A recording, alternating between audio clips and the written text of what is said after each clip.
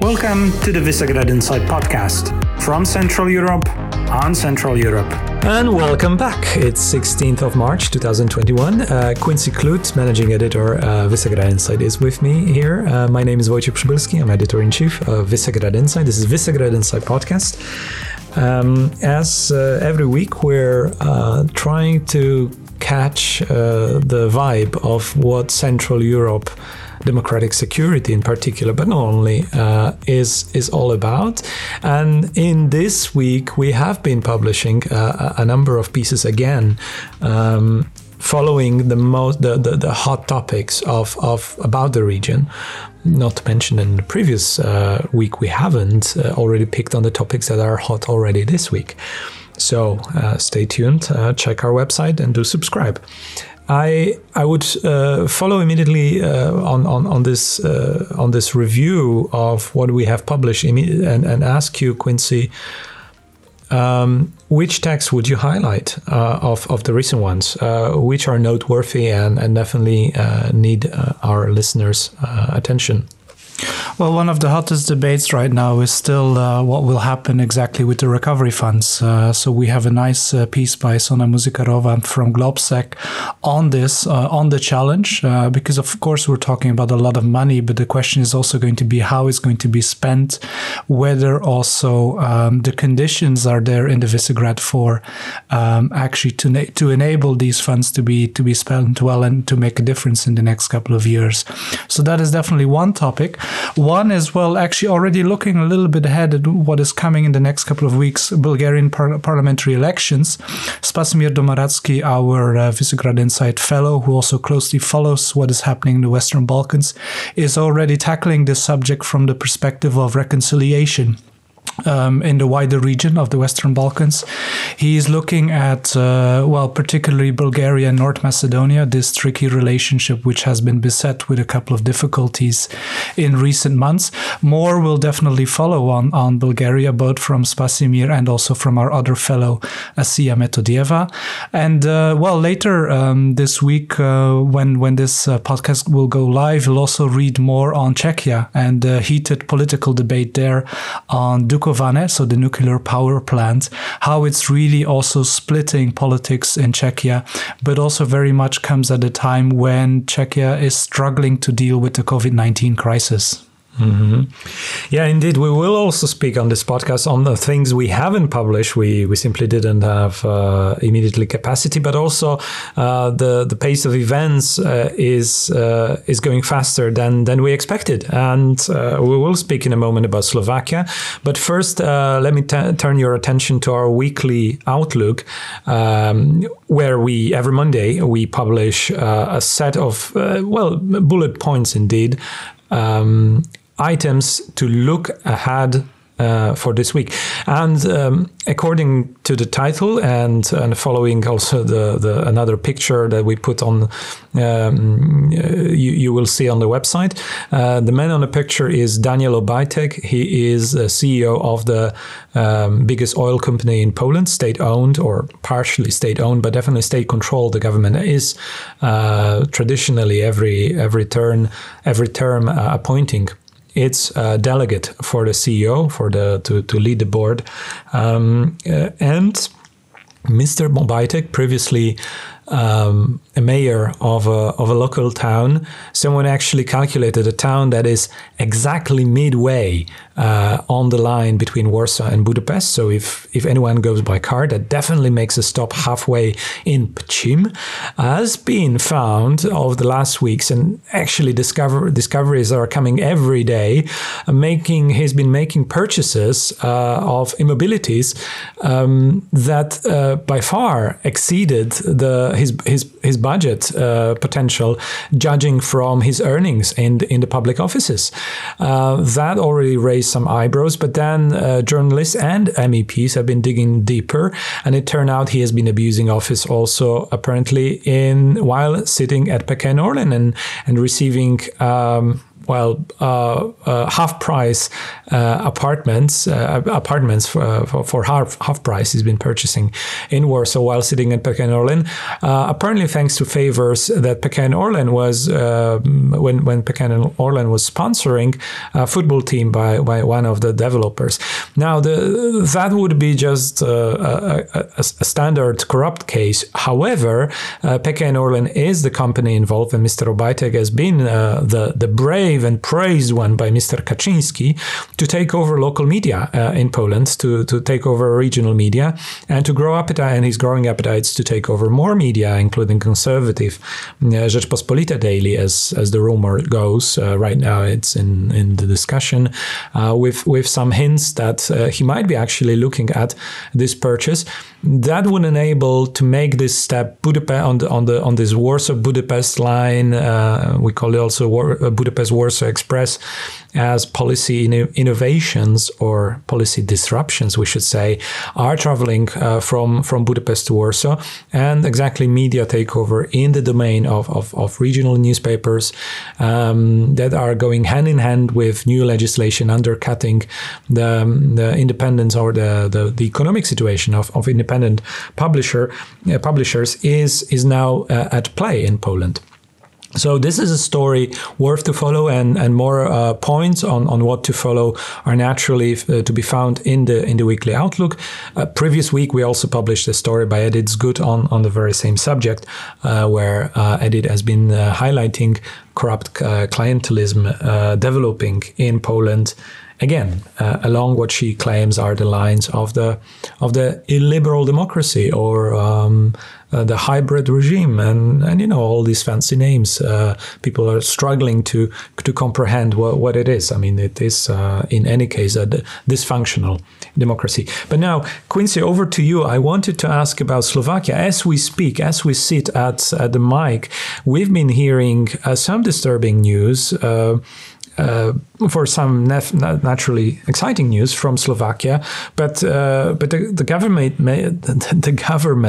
of Mr. Matović is now at serious risk, and more importantly, he himself might not survive as prime minister still this week. Mm-hmm. Yes, there's definitely turmoil in Slovakia. I mean, it has been simmering for a while already, but in the last 24, 48 hours, it has really sparked into an open conflict. And while we're recording, it's still unclear whether Matović will survive as a prime minister, and also whether this coalition government will survive. And me saying that, well, we have to touch a little bit on also how this coalition came into existence. Let's go back a year when some of these parties came into power, clearly on a platform to do different from the Social Democrats, Robert Fico and Petr Pellegrini. So a lot of this was also related to the murder on Jan Kuciak and then the popular protests following this. So there was a strong popular demand, popular support, but early on some of the tensions already came about. Matović often using a weird sense of humor, often being a little bit unpredictable in his decisions. Think back on sort of Slovakia's decision to do these national testing campaigns for COVID-19. And more recently, I think a very staggering case of Matović ordering, or at least going ahead in ordering Sputnik vaccines, a decision which was not properly consulted with the other coalition partners. So that is definitely one element, Matović's personal style as a prime minister. But there are also some tensions between parties in the coalition. We see that between Matović and Richard Sulik from Freedom and Solidarity, who is quite trusted, quite popular as an economy minister. But then if you look also at statements from the other coalition partners, it seems it's become very untenable both for Matović and Sulik actually highly likely to stay in government. Let me also add that last week already the health minister resigned, and this was an attempt to sort of to lower tensions, but it hasn't really happened. Yeah. Well, that was a demand. That was a clear demand from the coalition partners, and now also the demands are for the head of Mr. Matović as a prime minister. And I think that is worth to underscore here how Slovak political scene is fragmented. It's an impressive number of parties for such a small country to be in the parliament. Their voting powers are therefore distributed among many small players who play an important role when building a coalition government. And so far, I mean, 1 year into the pandemic, the coalition government has been doing tremendously well in comparison to the expectations. I mean, this was the government with a clear leadership also from independently elected President Chaputova was taking, an exemplary direction vis-a-vis also its V4 neighbors towards the continuous pro-Western direction, European integration, but also not being at all tempted, except for one minority partner that was then put back into the ranks, to question the validity of WHO, of medical staff, on medical findings on COVID. So you saw that at the swearing when the government was sworn in, they all wore masks. That was a big statement in the time. You know, it was still hard to miss that point. A year ago, it was still age of Donald Trump, and a lot of whataboutism and questionable statements from different political leaders like Bolsonaro and many other radical leaders, even in Poland in the midst of the presidential campaign, when Andrzej Duda, incumbent president at that time, was saying that, this COVID might have been just a flu. So this government was doing exceptionally well throughout the pandemic time, but indeed it got somewhere lost, I think, on the way. And the case in point, as you said, was so-called Russian question, or Sputnik question. Some people call it is it Sputnik 5 or Sputnik V, or what is Sputnik something? Yes, whether it's Victory or something else. Yeah. But I think the most striking was anybody that has read about Matović in recent days, him trying to joke about Sputnik and paying the Russians by letting them take more of Ukraine's territory, which was definitely not well received in Ukraine, but also diplomatically, I think.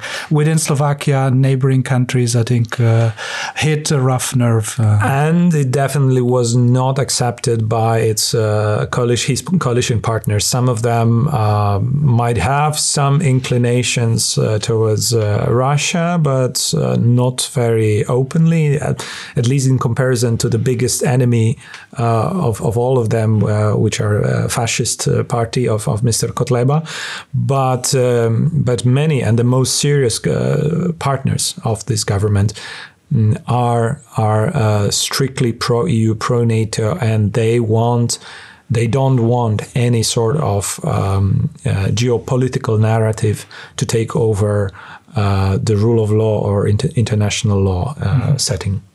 Let me just add one maybe possibility for the future, because we are thinking a bit ahead and what might happen. I mean, this current coalition is a bit in a catch-22 situation where obviously there is damage being done by Matović, and we see it also in the polls and in sort of the likability of some of the partners.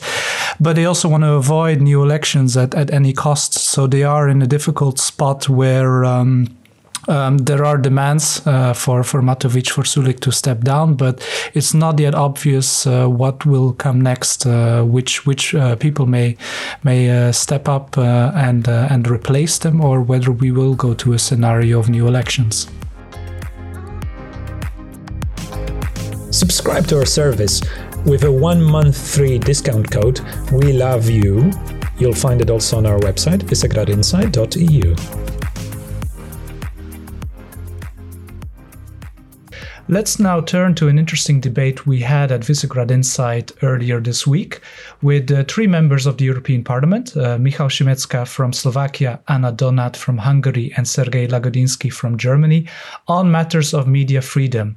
Now, in this discussion, we talked about the notion of information sovereignty, how it can be relevant also to frame this discussion, and also what the Parliament is doing, or considering at least, to protect media pluralism and also independent journalism. Listen now to a few excerpts from the debate. I think we have to be here a little bit systemic and systematic in our answering, and also watch not to overpromise. Because I think one of the problems that we're facing now is that we start also the European Parliament, as Michal mentioned it, I think in the interview, being the good conscience of the European Union.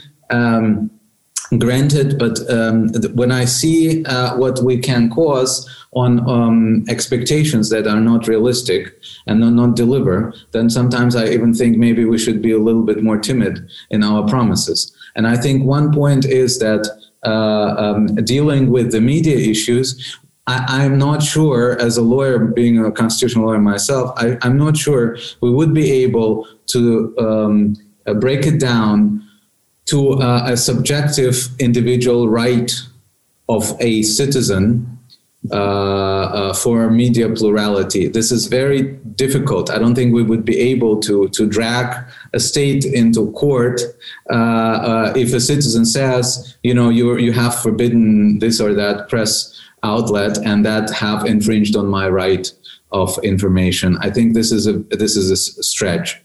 But where I think the legal opportunity lies is that Article 2 indeed covers democracy. And I think this is not so much a matter of individual fundamental rights of citizens. It's a matter of individual fundamental rights of outlets themselves in the sense of freedom of press. This is something that the press outlets do have a right themselves if it is being infringed on. This is number one. And number two is this is, of course, precisely what you said, an integral part of the pluralist system and media and opinion pluralism in a functioning democracy. And this is where we should be pushing the Commission to look into ways of how to go about that. The Commission is indeed not very eager they're very timid. I think that this is the problem with this commission, particular commission generally, and maybe colleagues could agree on that we basically drag them all the time to the courts on issues of rule of law. So maybe we should start dragging them to the courts on issues of democracy, of other democratic dimensions like media pluralism. So this is number one. Number two, maybe we should explore other instruments. For example, I mean, we have to start increasing the ownership transparency generally, and also apply this also in the media realm. We should look into a competition law and in how much centralization of media in one hand also infringes on those, and maybe also adjusting the thresholds, because we're talking there not about huge media, but smaller amounts of money, and we need to adjust maybe the legislative framework on that. And we should also look into the DSA in the framework of DSA regulations on how we want to go about political ads and ads generally in the realm of digital. Because I'm afraid that we will not be able, even with our democratic spirit, we will not be able in the long term to save the print media. And the next field of combat will be the media online. Again, we see this in the very despotic and totalitarian countries, but maybe this is a warning for us regarding the future of countries that are on the edge and members of the European Union. We also should look maybe into legislation on anti-dumping, in how far ads provided by public sources and public actors are an illegal intervention by state in the free market of media. These are points that I think, if you go through them systematically, there is a whole agenda on how we can act, even with the commission, which is lacking the will of being judicially activist and court active. So we need to have a systematic approach based on, and I think I'll come back to that, Article 2, and what Michal also mentioned. Article 2 is not just rule of law and not just fundamental freedoms. Article 2 is also democracy, and media freedom is part of our democracy, the way we see it, the liberal democracy of the European Union. Thank you, Sergey. And I'm now, again, announcing the possibility to ask questions through the chat box. In fact, there are many comments and questions, and I'm going to pick a few in the discussion now. But also raise your hands, your virtual hands. I not necessarily see everyone on the screen if they are just waving, but in the participants box, you can raise your hand. You can signal to me, or you can write in the chat box that you want to give a comment or ask a question. And we still have 20 minutes to go, so there will be some time for some of you to do that. And I will immediately pick on Stefan Šved's one of the comments. He made 3 excellent ones, I believe, and this one he directs to Michal and Anna. He asks, following up in a way, I mean, he asked this question even before Sergey spoke now, are competition tools or any other mechanisms that protect the market of any use, in your opinion, when it comes to protecting balance of the media landscape? How much value do these instruments have? How much would you like to refer to them in your political initiative in the European Parliament? Anna? Well, I believe the most important is that competition law should be used to stop autocratic governments funneling public funds to their own on media, because this distorts media markets. So this is, for once, it's for sure can be done. To be honest, competition law or competition tools are not the cup of my expertise.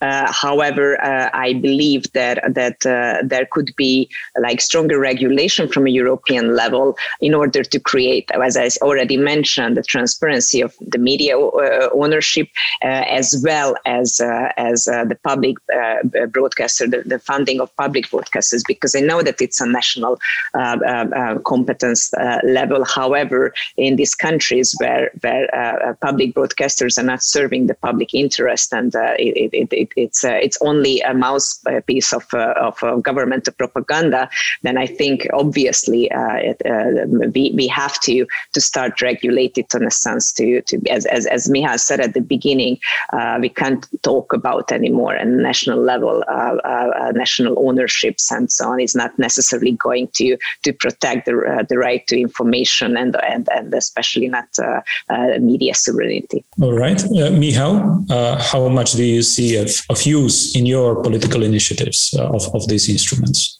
Yes, thanks, Wojciech, and thanks, Stefan, for the question. I mean, this has already to some extent been addressed by Sergey. I mean, you have a number of legal avenues, be it for precisely, as I mentioned, sort of discriminatory application of state advertising, depriving advertising to independent media, and actually giving it en masse to government media.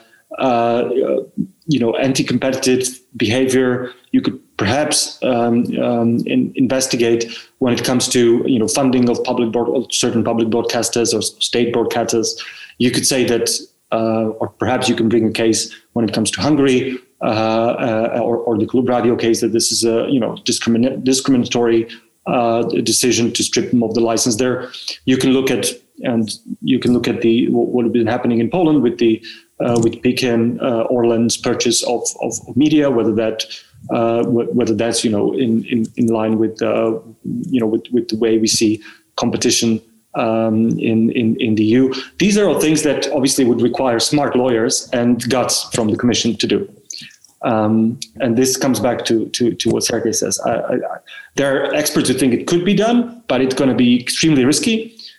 And as I said before, there is some merit to the Commission's sort of cautiousness, in the sense that I think they're overly cautious.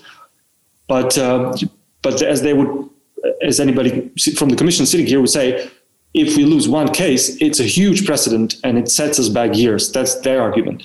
And for a time, I was kind of buying it, especially when it comes to areas which are not clearly defined, such as the rule of law, where they stand on firm ground. And for a long time, I was also kind of sympathetic to the argument that we should be careful because we can lose.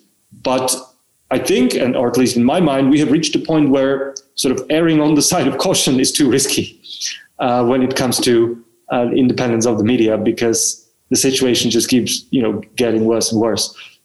So there are many tools, and this really requires sort of very, very deep expertise in EU competition law, state aid rules, and all of that. And that's one thing. And I think the Commission has that capacity, has that expertise, and then it requires some gumption from. And I think this would have to somehow be also, a political decision in a way by the Commission to go for this. And my hope is that Parliament will finally kind of push them to do it. Find the full recording of this debate, which lasts 1 hour, on our website, visegradinsight.eu. Go to Think Tank section and search for debate with MEPs on media freedom in Central Europe. Thank you for listening. This was Visegrad Insight podcast on Central Europe from Central Europe. My name is Wojciech Przybylski and we hosted it together with Quincy Clute.